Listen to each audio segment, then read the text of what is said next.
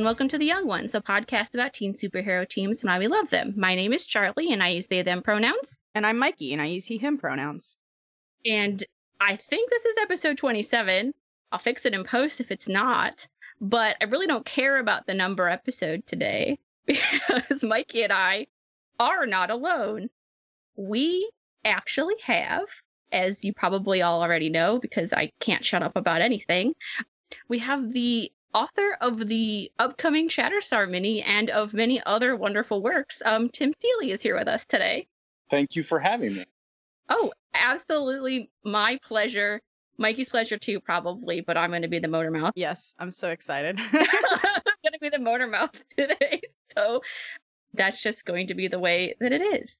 But yeah, obviously, everybody who listens to our podcast knows that I love Star, and via me, because Mikey is my partner, also loves Shatterstar to varying degrees.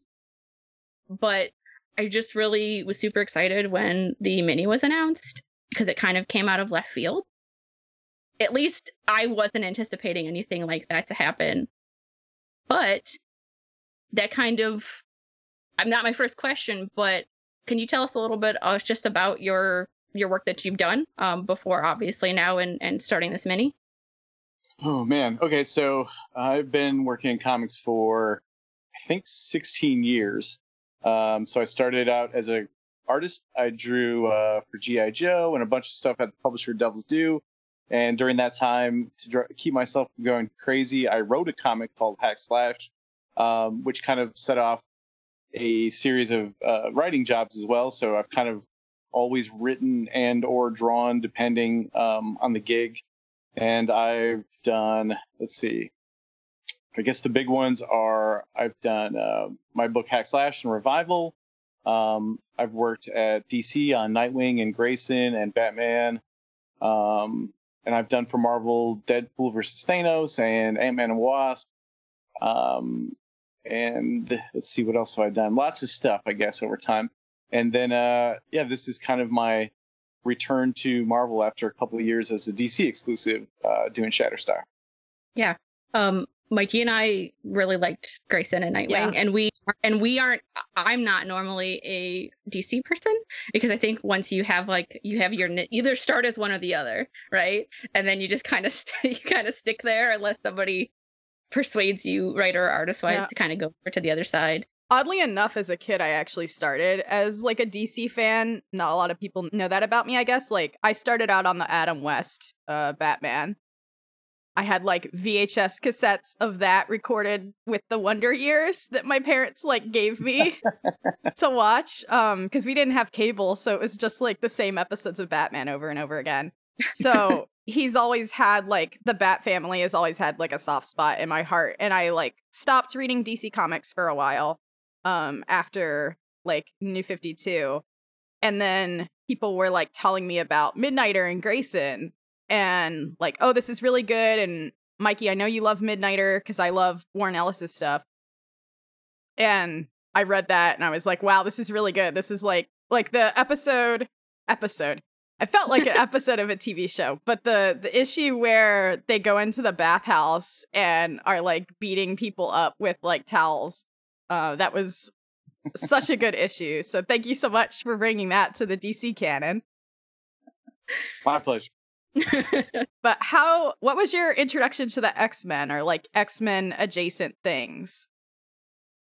Well, I mean, I'm 41 now, so when I was, I think 13 or 14 is when, Rob Liefeld was doing New Mutants at the very end there, and I was reading it at the time. I bought the issue, I think it's 98 of New Mutants where Shatterstar debuts. Like, I bought it off the stand. I remember reading it on the school bus. Oh, yeah. So, like I was, a kid in the 90s in a time where comics were going through a pretty interesting period that way, and X-Men was the top of the pile for sure at the time. So, I was there for that stuff. I think to me, X-Men as an interest of mine waned as I got older. I think I was a huge fan of X-Men stuff when I was a teenager. And then by the time I was 19, 20, I kind of weaned off superhero comics for a long time.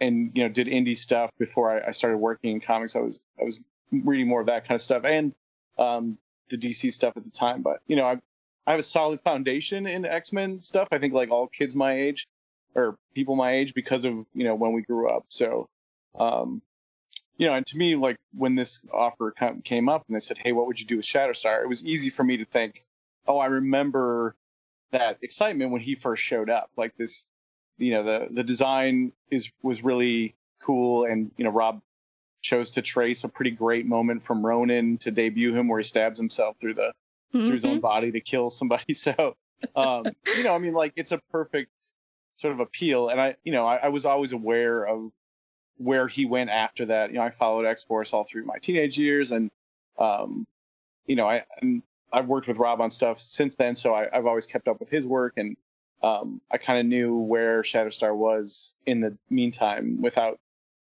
being a huge X-Men reader at the time. Shatterstar adjacent. Yeah, right. Yeah, it's like, I mean, even if you have like, you're not into a specific lineup, if you have like a favorite character, you tend to like keep tabs on them anyway. Like I know I kept tabs on some of the DC characters even when I wasn't reading. So I totally, for sure, and totally get that. I mean, I tend to, I think maybe coming from drawing first, like I for me a lot of times it's the initial impact is the design and the possibility. I think so. Shatterstar has always been a character with a great design and tons of possibility. So I was always interested in that. Yeah, and I was saying like when Midnighter was coming out, like Steve Orlando's Midnighter book was coming out, I said to everybody, I'm like, I wish they could do this with Shatterstar. Like I wish this was something that was happening with Shatterstar. And everyone's like, well, not a lot of people know about Shatterstar. I'm like, where were you in the 90s? Because he was like extremely popular. Yeah, I mean, and that's I think that's a perfect model for us to use is Midnighter. I think that's exactly it. Like to treat him seriously, but with affection, but not have to worry. Like he's a bisexual, polyamorous badass, and we should own that. That should be what our story is about. In the way that they really did own the Midnighter stuff and did a great job with it. Yeah. And with that, there was like homage to all the things that Midnighter was going through in that book, but like there's a foundation of, also Apollo's there, and we're not going to like disrespect that, but we're going to tell this other story. So that's definitely what I really loved about that book. And I don't DC at all. Like basically, like you got to look at this, you have to read this because it's really, really great. And that I know you mentioned someone asking you, presumably at Marvel, it may even have been Jordan White. And I know he loves Star a lot because he worked on X Factor, editing X Factor, the late part of X Factor. How did this book series come about? Did someone like come to you that way, or did you kind of like have a pitch for it? No. So Jordan and I have known each other for a long time. I think when I first was doing Hack Slash, he was, working at Marvel, and it was one of the people who was like, "Hey, I really like this book. What would you do with some Marvel stuff?" And that's how he and I ended up working on. I can't remember exactly how it did, but we did, Ant-Man and Wasp, some other stuff together. And we had wanted to do a pitch for basically like Marvel slashers. Series would be like Marvel Zombies, but it was like teenagers camping in the woods, but they're superheroes kind of thing. That never quite got off the ground. So that was something Jordan and I had worked on. So then, I've worked at DC for the past 5 years, and on my revival book. And then I was talking to Jordan at C2E2 and just said, hey, I think I'm going to be a free agent coming up. It would be great to work with you. And he came back with, what would you do with Shatterstar? We want to do something with him because of the movie. He's in Deadpool 2.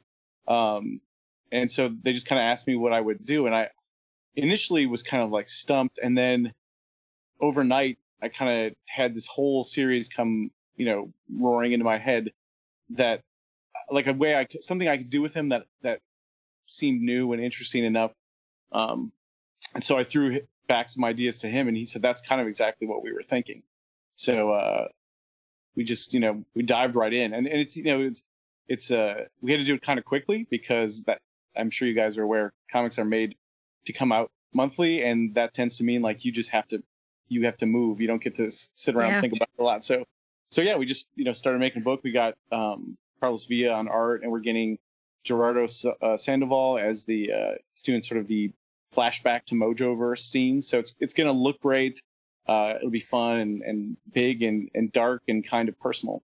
The Carlos Villa's art, like just his Shatterstar pictures that I've seen, like even just like adjacent to the book, like not the actual, because Jordan shared a little bit of X-Men Monday this Monday. And I was like, look at this is beautiful. And you know, Gerardo Sandoval's art's like super, it's got a kind of like, I know he did the Age of Apocalypse mini for Secret Wars, and it's kind of like that obviously had like a heavy like Joe Madureira 90s kind of style to it. So when I just kind of saw that they were going to be two different things, like that is a really awesome conceit, because it's like, well, here's what it is now and there's what it was then. And I think that's like a really cool way to tell a story. So I'm super pumped about that. Yeah, it gives us a sort of framing. You know, every issue has this flashback to who he used to be, which, you know, is definitely a part of the sort of, you know, noir hero, that kind of detective character where we see what made them someone who lives in a world of violence. So, you know, we get to sort of do some of the crime noir tropes with him. But it really works out well because, you know, it does have that sort of 90s feel to it, which, yeah, I love the current design we've done, but there's something so pure about that original design that it'd be a bummer not to use it. You know, it's just so cool. Yeah. It's kind of underused. So that's a big part of our story. Yeah, I was of the mindset when Star got his haircut, like when he came back and kissed Rick and had a haircut. I missed his long hair, like, because so many people make fun of it, and every time I see that, I'm like, yeah, well, people make fun of the headgear too, and it's like my eyes are gonna roll out of my head. Stop that! I literally own that headgear because I did Taekwondo for quite some time, and like that's the kind of headgear you wear in sparring. Like, I don't get why people make fun of it, honestly, because it's a completely logical. Like, all of that costume, it's simple, like you said, and it makes sense for him as a fighter. Yeah, and I think there's just this weird thing where comic fans sometimes think, oh, that would look bad in reality, but who cares what looks good in reality? Because it's paper, and it just has to look cool on paper. So that, you know, the hair would be ridiculous in reality, but it looks great on a page because it accentuates motion, and it, you know, like so that part always drives me crazy. Like, who gives a shit? I don't. So, I've seen people in your mentions be like, I hate this character, but I want to read the book. I'm like, I don't know if I want you to read the book if you hate Shatterstar. Like, well, I mean, that's the job. I mean, you know, my job is to make people care. Like, that's, you know, and people come in with preconceived notions, and there's a certain amount of, you know, distaste for 90s stuff by some fans because I think they see it as being this sort of, you know, super aggro, aimed at teenage boys, kind of low on story, high on art era, which is true. But it's or they also, liked it when there's were a lot of gold. Yeah, or for sure. Or you know, it's just sort of the job is to distill all those things that people cared about and reacted to into something now that they'll find relevant and that they'll, you know, end up enjoying. That's my job. So and Star's changed a lot. Lonnie Nadler and Zach Thompson, who did the recent Cable series, and then they did that flashback to X-Force. A lot of people get hung up there, and like Star's really not who he was then. In a lot of ways that matter, he is, but there's been some developments, shall we say.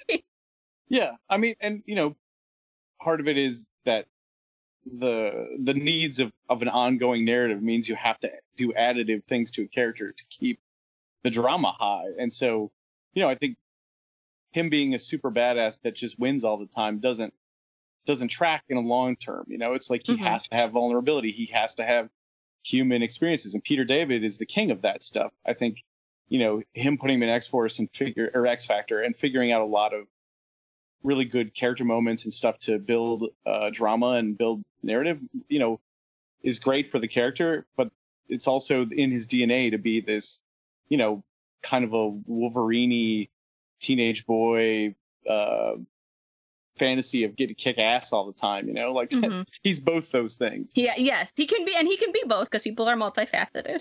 Right. Yeah, exactly. for sure. Mikey, you want to ask a question? We've kind of blitzed through some of the things. Yeah, but go ahead.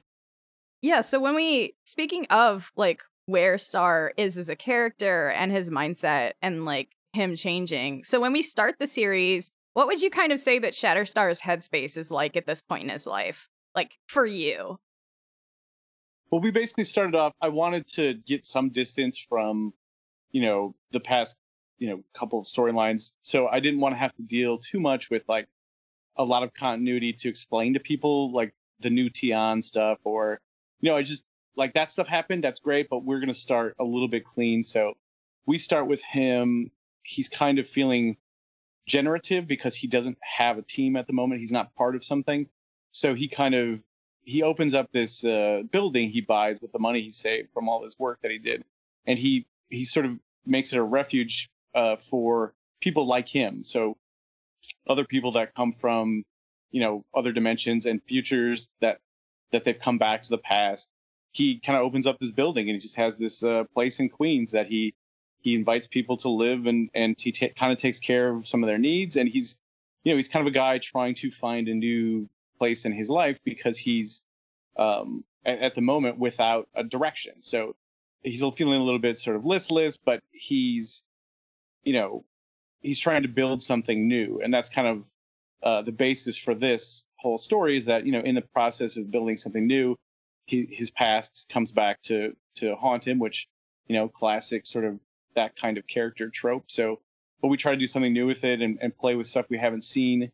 To me, it was, it's also a chance to go back and sort of correct things that always bugged me as a kid. Like, what, why is the mojo that he has in the future Mojo 4, and how come we've never really seen him, and like all this kind of things that I wanted to fill in, so but yeah, so it's just, it basically starts off as a guy who's trying to move forward and is pulled back.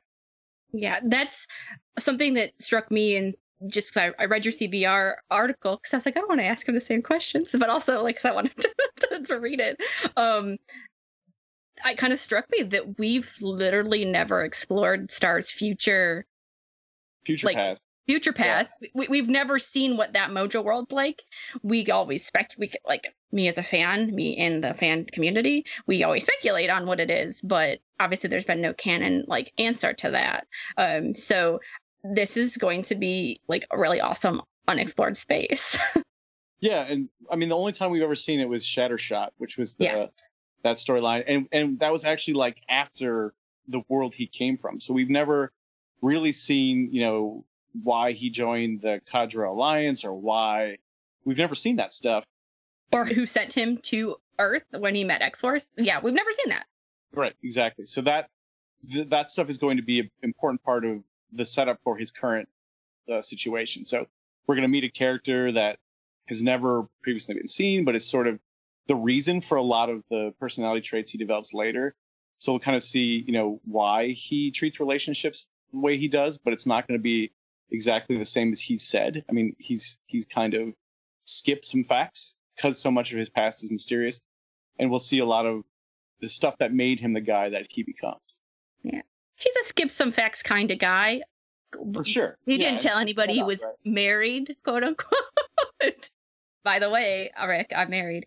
Speaking of Richter, and I know this is a question you've gotten from so many people, and I want to apologize personally to you because I added you in the question roundup, and that is like the number one question, and I'm so very sorry that everyone was adding you on that. But I know you can't tell us kind of exactly what Richter's doing in the book, but I think, could you tell us if they're still in a relationship when this book starts, or maybe they're not? I know in Rosenberg's Dead Souls, that's something that's going on in the background tangentially in that book. Can you tell us definitively? No, I mean, I can't tell you definitively. I feel like that's one of the things with, readers is like instantly when you tell me, it's like people get mad at me, like, you better not break them up or whatever. It's like, it means so much. It's like, that's not really my job. My job is to tell you a story and make it interesting, and people's lives are full of drama and stuff. So Richter is very important in the story. Issue 2 specifically is about them and their relationship. But, issue 1 begins, it's a Shatterstar story. And I wanted to, part of, I think, what makes them interesting is that they don't have the same kind of relationship. It's not like they're married or they have a very specific definition of their relationship. They're two dudes who mean a lot to each other. They're friends, they're lovers. there's also this distance between them, and always has been. And I think that was, to me, the most interesting part of it, is that, you know, they're trying to make a relationship work when there are two people with completely different views from completely different worlds. And that's kind of what I wanted to play with. I'm not, I didn't want to tell a story about the happy hand-holding couple skipping down the street and that's it. Like, it's not it's not That's not how life is. Yeah, and it's not right. Exactly. It's not how superhero stories work, right? They have to be about drama. They have to be about, the sacrifices made to live a heroic ideal. And so it isn't, Richter's obviously important to him. It's important to the story. But I just don't want to tell you like, oh yeah, it's totally about their romance and hand-holding and skipping down the street. Like, because I have to tell you something new, and you've seen that already. Yeah. And you're also not writing like Spider-Man loves Mary Jane, right? Like, right. Exactly, it's a different kind of story. And I never thought about it that way, but now that you bring it up, they are kind of unique in comic couples in general, but like queer comic couples in specific, of like, usually when you see characters introduced, they're like introduced together and they're like inextricable from one another. Like, they don't have their separate identities, but that's one thing that Richter and Shatterstar definitely do. So they work separately, like you mentioned. Like, they can do their own thing because they're their own people. And a lot of times, like, we don't see that. Like, even when Catwoman and Batman are in a book together, sometimes it becomes less about either one of them and their personalities, but like more about them together as a unit. So I'm actually glad to hear that you're like letting them be their own people. Yeah, for sure. And I learned, I mean, Tom is one of my closest comics friends, and I saw what happened with him in the Batman and Catwoman stuff. Oh, geez. Just how angry people get about these relationships. And I think, part of it is this, I don't know, it's easy to sort of want these things to be what you don't get in life, this really fairy tale story. So, but also, like, that's not the job, so part of our story is about that. Is about this sort of, Shatterstar wishes it was this fairy tale thing that he knows is valued on Earth, and he doesn't know how to do that. I think that's interesting. I mean, that's You're nailing like everything I've ever thought about Star. Like, like, just by talking to me, like, it's just like things that he wants, like fantasies, like what his thoughts about that are. Well, and if you think about it, like, he grew up with like TV, so who knows if like the Days of Our Lives is like broadcast a Mojo World or whatever, but like that's Star's context kind of for relationships. Yeah, and what's going to be a big part of the story is he knows about narrative. He lived a life, constructed around basically drama to make the most for ratings, right? His life was designed for ratings. So suddenly when he's living in the real world, entertainment and life are not the same things, and that's a challenge that we want to put him through. I think there's a meta context there for the character, but also for comic heroes in general. So, like, I'm thinking while I'm writing this about Tom and having to write a Batman and Catwoman wedding that didn't go through and made people angry. So, like, part of it's influencing me because I'm seeing it every day. Yeah. So it's part of the story is about that. And I'm not ruining anyone's childhood. I'm not. I'm just no. I'm telling a story about a character and about how life is tough, and to make intimacy work. It's even tougher for a dude bred to stab other people. So yeah. It's like he's like if we always talk about how wrestling's fake and kayfabe and everything, but it's like, what if wrestling was real and like you actually right, rather than pretending to be the wrestler persona, like you had to find space for yourself to be a human because all anyone wanted you to be was the wrestler persona. That's great. That's the story. Good. Excellent. Awesome. Mike, you got it in one. Yeah. Well, as someone that like wrestling has gotten big like on social media and stuff, and like I didn't grow up with it because it was too violent for me as a kid. I was not allowed. But can't have ketchup packets in your TV at all. But like I've gotten into it because of social media, and so like that element of like having like it's really like wrestling stories are a lot like superhero stories, and I think that's why it has kind of this universal appeal. So yeah, I agree. I mean, I've never understood wrestling because to me it's sports, and I don't get sports. But like the drama, the narrative is the same, right? The can't, must, and the turning, emotional pain into physical pain. Like that's the hero journey, right? Right, and like the good guys become the bad guys, and like they join up with this team, and oh no, these team are evil. They're gonna turn evil now, and like trying to figure out where anyone is at any given point and what their alliances are is for sure. Yeah, like I think that's why a lot of I think that's why a lot of X-Men fans specifically like also wrestling, because it's the soap opera with punching, and that's what X-Men is. Exactly. That's exactly right.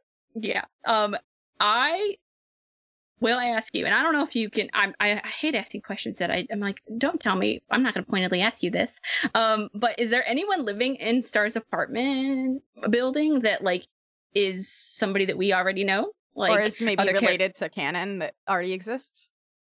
I mean, they're all new characters, but they're all related to, they're like deep dives in Marvel Universe stuff. So awesome. But it's they're all people who are sort of living a Marvel Comics story that we haven't seen. They don't have their own title. But, one of the characters her name is the End Woman, and she comes from like the end of time, and she came back to stop the slow destruction of the universe. She's basically sort of a Cable-like character, but she's her own person.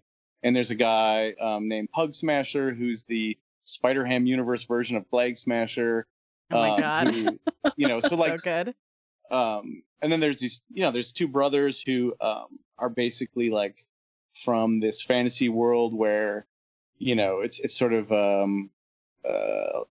they're two princes who, were originally fighting each other, but their universe got destroyed. So they come to Earth and they have to be roommates, even though one is good and one is evil. And, so they're, but it's like just sort of these unique personalities that are, kind of the cast of a wacky sitcom, but they're very human. And you see these very, like, in the Marvel story, I think what works so good is that this should be ridiculous, yet there's some really deep emotional stuff, and there's some real pathos here, and there's, that's the job. So it becomes, he's chosen to help these people in this world that they don't necessarily understand.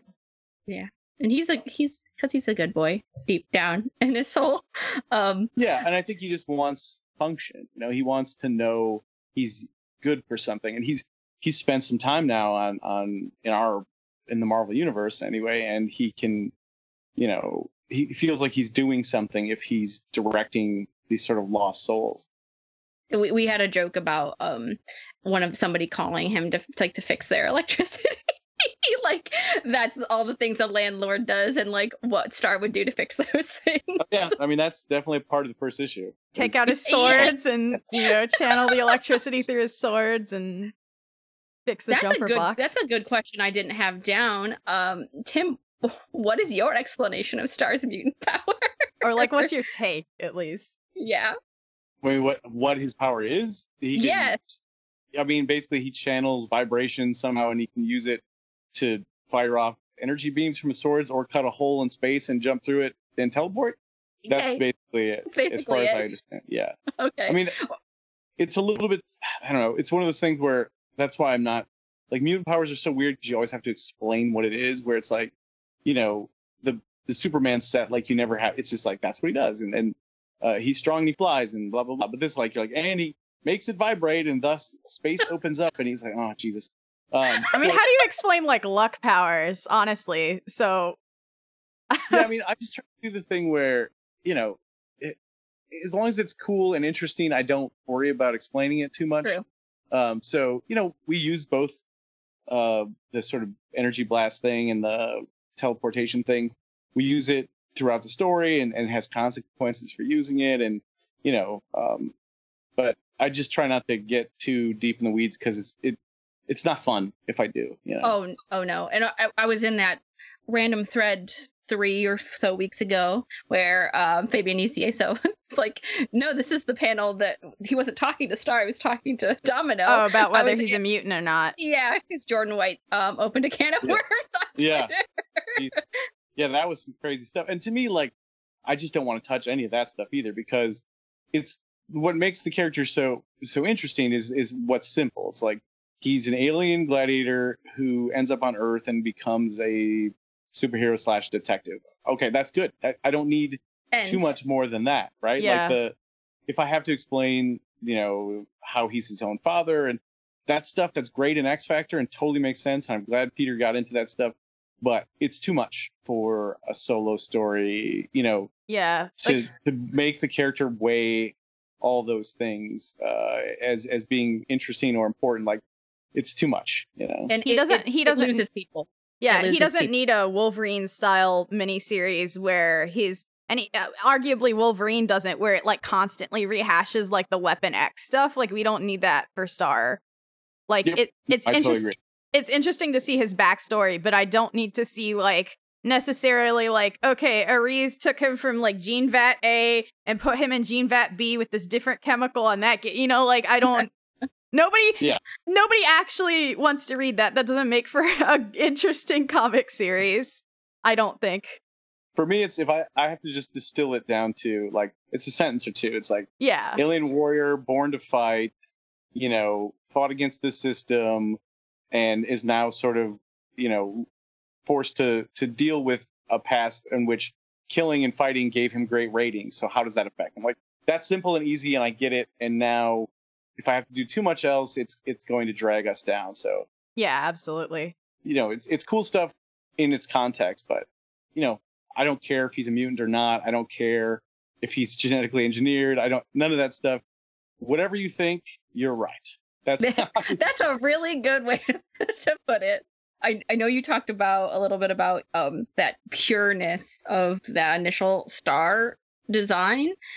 Do you have is that your favorite Shatterstar outfit in Era? Or I also read all of X-Force, and I'm very partial to the purple and yellow outfit, sure. with the katanas. But do you have a favorite? Is that your favorite? Yeah, the original one is my favorite. Okay. Sure. Okay. I actually, I understand superhero getting redesigned to sort of, get people interested. But to me, the farther you get away from the simple, iconic thing that identifies them, I think, it causes people to like go, "Who's that?" And you always want people to be like, "I know who that is." And he's got a black star in his chest and big swords. He must be Shatterstar. It's like the name Spider-Man. Like, I should be able to pick out Spider-Man in a crowd, and I can because it's such a good design, Yeah. But like, I think the superheroes that don't work are the ones that you don't have that simple, iconic, boiled down, looks great on paper, makes sense design. The purple one is kind of cool, but I also like he's sharing it. It's like a team uniform, right? Yeah. They all at the time, and I get that, but it also, then it needed a unify. Like, to me, that's like taking away from the individuality of the point, which I think is, let's throw a bunch of weirdos together and make them work together. So I need them to be individual weirdos. Right?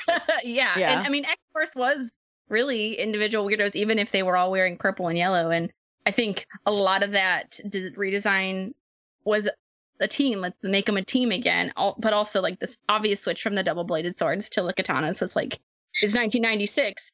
There's anime happening. Like, sure. Anime is rumbling. Like, that also kind of was part of that, like, as that book went on. And, like, obviously the Benjamin Russell stuff, I'm not going to talk about that because I don't understand it. Yeah, me neither. Does anyone? I don't think anybody does. And honestly, I'm not sure even Jeff Loeb does. So that's fine. It's like that meme, like, I don't understand this thing and I don't want to.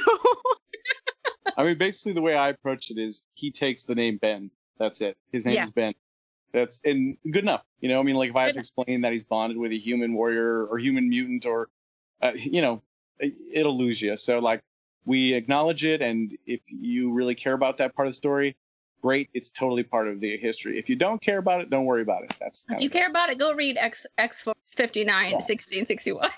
And it sounds like, again, you're just doing like a whatever you think about this is right. Because, like, honestly, it doesn't matter how exactly that went down. What's important is, like you said, him taking the name and like that meaning something to him. Yeah, it means something. It doesn't cause any effect in the story. We need to move ahead, right? So, I like to keep it kind of insular, and like every element that is here is important to, the story going ahead. So the stuff we show in the past is important to the present, and that's it, and everything else is there. If you like it, it's great. Yeah. Awesome. I'm honestly kind of bummed that we didn't get to see the original Shatterstar uniform reimagining in Deadpool 2 as much as I thought we might. Oh boy. And I actually liked it. I thought it was good. I thought it was a good translation. No, I say oh boy because I was super pumped for Star in the movie, and we all know what happened. Yeah, there's that. Yeah, I'm not gonna lie. That like I got there's still some salt in my wounds in regard to that. Sure. Yeah. I mean, that's the thing. When you're doing Deadpool, then everything else is fodder for a Deadpool joke. Yeah. So it's not a slight. It's just that when you're doing that, you need to provide yourself with as much things as for Deadpool to basically poop on. You need as much as possible for him to ruin it, and that's the joke, right? So yeah, it's I think the fact that Shatterstar showed up in a movie, that's pretty amazing. That happened. So yeah. Yeah. And it was good. Like, it was a good interpretation of Shatterstar. Yeah, Louis Tan looked great, and the design was cool, and it's just I'm sure they'll use him in X-Force or something, the movie. Oh yeah, absolutely. My biggest complaint about it was Louis Tan is awesome, and he's really good at fighting, and I want to watch him fight as Shatterstar. Yeah, totally. Yeah, for sure. That's the only bummer is you didn't get that sort of exploration, but that movie did so well that they're gonna, of course. Oh yeah. They'll pull him. He's so excited about being Shatterstar, which is like really amazing. Yeah, he tweeted me. That's pretty cool. So yeah, I'm glad that these actors are owning these characters, and they feel that they know it's important, and they're not ashamed. They're like cool with it. So I think that's cool. Yeah. That'll kind of lead me into some Twitter questions. All right. We only have time for so many. If we asked every question, we'd be here all day, and I don't want to. But my good friend Zach at Xavier Files on Twitter asked, "Were you at all surprised when the mini got announced about Star's small but very dedicated fan base?" A little, yeah. I mean, I guess I assumed that he had a fan base, and I guess I kind of liked. That's one of the appeals I had to take the job, was that I knew that it wouldn't be like writing Nightwing, which there's lots of expectations, and there's tons of fans, but there's also he's important to the universe, and I thought this would be great because it would have passionate readers, but it also wouldn't have like I guess baggage in a way, or that sort of weight that comes with writing a character that has to be an anchor for a whole universe. So I guess I knew that they existed, and I'm glad that they're there. I just assumed it would be flexible enough for me to get away with some stuff that I wouldn't have got away with in Nightwing. Yeah, absolutely. That's a good way to put it. Go for it, Mikey. So we have another one from Okay But Bear With Me on Twitter. What would you consider to be focal points of Shatterstar? What is a good characterization and what isn't? Where would you draw the line?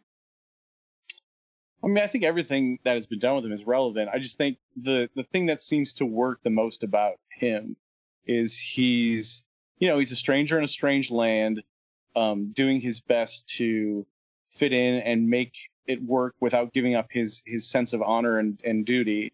And he's sort of plagued by the violence of his past. So I think that take, which is really the sort of Raymond Chandler private detective character distilled perfectly. That's a great version. It's a great world for him to exist in, because you can get a lot of story out of it. And so anything that sort of goes outside that, I think you risk taking away what makes him appealing. I think the naivete and the attempt to fit in, but sometimes failing, I think that stuff's interesting. If you go too far in one direction, I think you just end up with like less interesting Wolverine. But if you keep him in that realm, I think you get something new. I think you get something unique to the Marvel universe. That's why he's that's why they're still fans. I think that's why people still care. Yeah, I think you plugging into the I'm an alien, but I'm on Earth. Like that's a favorite trope of mine anyway. And it's always good and great to balance that out. And I think you're absolutely correct about like going like in one direction. It's like there's Wolverine. What is this? What is this guy doing here? Which I know we've talked about like kind of that a lot, but it obviously is applicable. You have like a spectrum from like Wolverine to Deadpool on sort of like full aggro soldier to like media savvy almost. So well, it's the ones that they don't stand out that disappear, right? So like there were other characters introduced around the time of Shatterstar that didn't click. I mean, they were just badasses with swords or whatever. I mean, from whether it was from Wildstorm or Extreme or Marvel or DC, they're not relevant because they didn't find something new to explore. Yeah. That couldn't be explored better by Wolverine or or whatever the case. But so the fact that he's still here and didn't disappear, I think is all the testament you need to know that story works. Yeah. Or you had like really weird heroes like, oh, I can talk to the innate qualities of a city and that's my superpower. That was a character in Wildstorm in the Authority. It was that character is great. That's Jack. I love him, but also just like we don't see him a lot because that's a hard thing to fit into a story, in my opinion. Sure. Like, yeah. I would love to see more of him, and I'm actually really glad that Warren Ellis is getting to bring back some of those legacy characters in the Wildstorm, which I'm slowly making my way through. But so we have another question from Check the Circuit on Twitter, aka Furious Fivel. Will Shatterstar's relationship with Longshot and Dazzler be at all addressed or touched on in this series? I just can't. I mean, it's interesting, but it's its own story. It's that's a different story. I think we mentioned Longshot. Longshot is important to the Mojoverse. He's sort of this like almost religious figure, I think, by the time Shatterstar shows up. So, but yeah, it's just too. It's like when you're telling a Cable story, like it's just so hard to go, oh, and here's my parents, Gene and Scott, and like, why don't you hang out more? Why don't you spend Christmas together? That you're there, it's just, yeah, it's too weird to saddle this 5-issue story out with. Yeah, for sure. And I like those characters. I like the idea. I think people ever since we learned that Dazzler stars mom, I think like a certain subset of people, myself included at times, are just like, can he ever tell her like she has a son? Like she seems to be going through a rough time. It's unclear if he remembers that either, because there's sort of thing where he says that he has to, the people who raised them, they have to erase their memories of this, and it's just like, that's great, and it works awesome in an X Factor story, which is about that. But if you have to go back to it in a story that is not about it, it's too much. Yeah. Okay. And like for Cable, like you said, like there was recently it was a run, but it was a shorter run, but it was all about Cable's past, so like it made sense to talk about things like that. Like it was just about him going back through his memories, whereas like again, like you said earlier, if you try to add too many ingredients to the pot, like it gets weighed down. Yeah, I mean, you don't ever learn about John Wick's mom in John Wick, right? Like, because it's not part of the story. I am certain John Wick had a mother. It's not part of the story. Like, we just need to know John Wick's a hard motherfucker and he kills people, and now they brought him back. So there's your story, and that's the job. So I always come back to that. Like, I always try to figure out, like, what is my job? That is not my job. No, I think that's a really good way to kind of push forward, because if you're thinking about the outliers all the time, me as a writer, like that's gonna kill you. That's just gonna kill you. It's gonna drag you down. Well, and it's better sometimes to like touch on those things as like emotional touch points than it is to flesh them out fully as like character beats too. Exactly. Yeah. All right. Well, I will do one last question, and it's a silly one, because also on this podcast we talk about things like chain restaurants and things of that nature. My friend Casey Kirk on Twitter asked, what are some of your strongly held beliefs on specific chain restaurants, and what do you think are Shatterstar?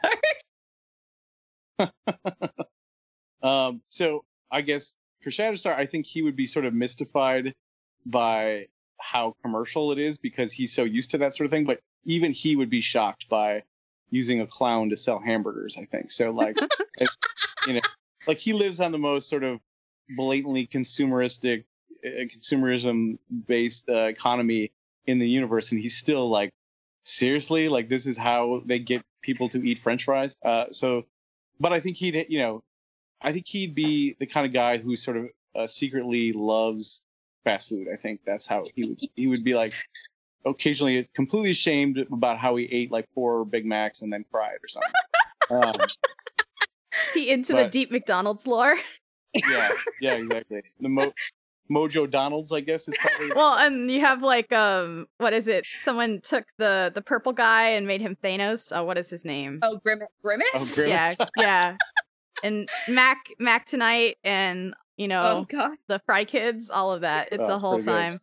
I have and I'm gonna do this because it's my podcast that I can. I have a sketchbook that is just different artists who've drawn me pictures of Shatterstar eating cereal or interacting with cereal because I have a deeply strong belief that because Star is who he is and he grew in Mojo World, not here, that once you find something he really likes, like it's like this is mine. So that totally makes sense. Yeah. So what would you say Star's favorite cereal would be? Oh man, it's gonna be something like ridiculous, like something that it's like cookies, just cookies floating in milk, basically. Like so, Cookie Crisp or Cookie Crisp with cereal. Yeah. That's what he'd be into. You know what? That was I oscillate between Cookie Crisp and Captain Crunch. So that's a perfect answer. Thank you. Yeah. And that's my own personal, deeply held beliefs on chain restaurants. I live in Chicago. We don't really have that many chain restaurants here, but I grew up in a town where that's all there was. So I tend to avoid them like they're the plague until I go to my hometown, and then I'm like, bring on the Applebee's because that's what we got. So. That's where like I live in Ohio. Mikey fortunately lives in DC, so he's got better places to eat, just like you do in Chicago. I mean, I grew up in a town though that was dumb. It was all like military families, and it was dominated by the mall. So like, I did grow up with like, fast food was a treat because growing up military, like we didn't have a lot of money, but I still really looked forward to like going to Taco Bell or, it was like a religious experience. You'd go like once a month. So, Oh yeah. We still get Taco that. Bell it's always a religious experience, no matter who you are and how long you've lived and where you've been. It's still pretty religious. So that's true. Well, I think that kind of ends our questions in our interview. So obviously, before we absolutely wrap up, I want to say thank you so much, Tim, for doing this with us. I know we're kind of silly, and Star's kind of silly in a way, but like also an awesome badass, and that's kind of why I love him, because he oscillates between those two things. But thank you so much for doing this with us. Before Mikey and I pitch ourselves and our podcast, where can people find you? I'm on Twitter at @HackinTimSeeley. You can find my art stuff around. I have a DeviantArt page at Colt Noble and timseeleyart.blogspot.com and some other stuff. But yeah, that's mostly where I hang out. I'm like hate myself for this, but I'm mostly on Twitter as far as social media goes. So hit me with questions and opinions. You can always do it there. I mostly am good about getting back to people as long as it's not too passive aggressive. So hit me there. Such is life. Don't ask Tim more questions about Rick, please. Sometimes it's fine. I'll just tell you. He knows. Yeah. Sometimes Twitter is a whole time, and unfortunately, it is the place to be. Much as others have tried to make it not so. Yeah. I mean, it's fine, and I'm glad people care about stuff. So you can be as passionate as you like. Just stick away from death threats and passive aggressive, and we are good to go. Oh yeah, absolutely. We did a whole bit on like not calling people out because that's something it's just not a good way to be. So, but thank you so much for making time to be here and for spending an hour of your time today with us. We really do appreciate it. It's been a lot of fun, and I'm so excited for the book, especially for like weird slice of life stuff, punctuated by murder. Yeah. So. Yeah, it'll be fun. It'll be unique, and I think maybe this can establish a new way to, if it's successful enough, you can get Shatterstar books for the next 10 years. So Please, God, please. tell your That's all I friends want. and yeah. More Tell them about Shatterstar, that. more Shatterstar, and more like weird multiverse stuff. That's always for the All right. Thank you again. Thank you. Yeah, so this has been The Young Ones. You can find us on Twitter at Young Ones Cast, where we tweet about all the episodes and occasionally put out calls for questions like we did for this, which thank you again, Tim, for taking those.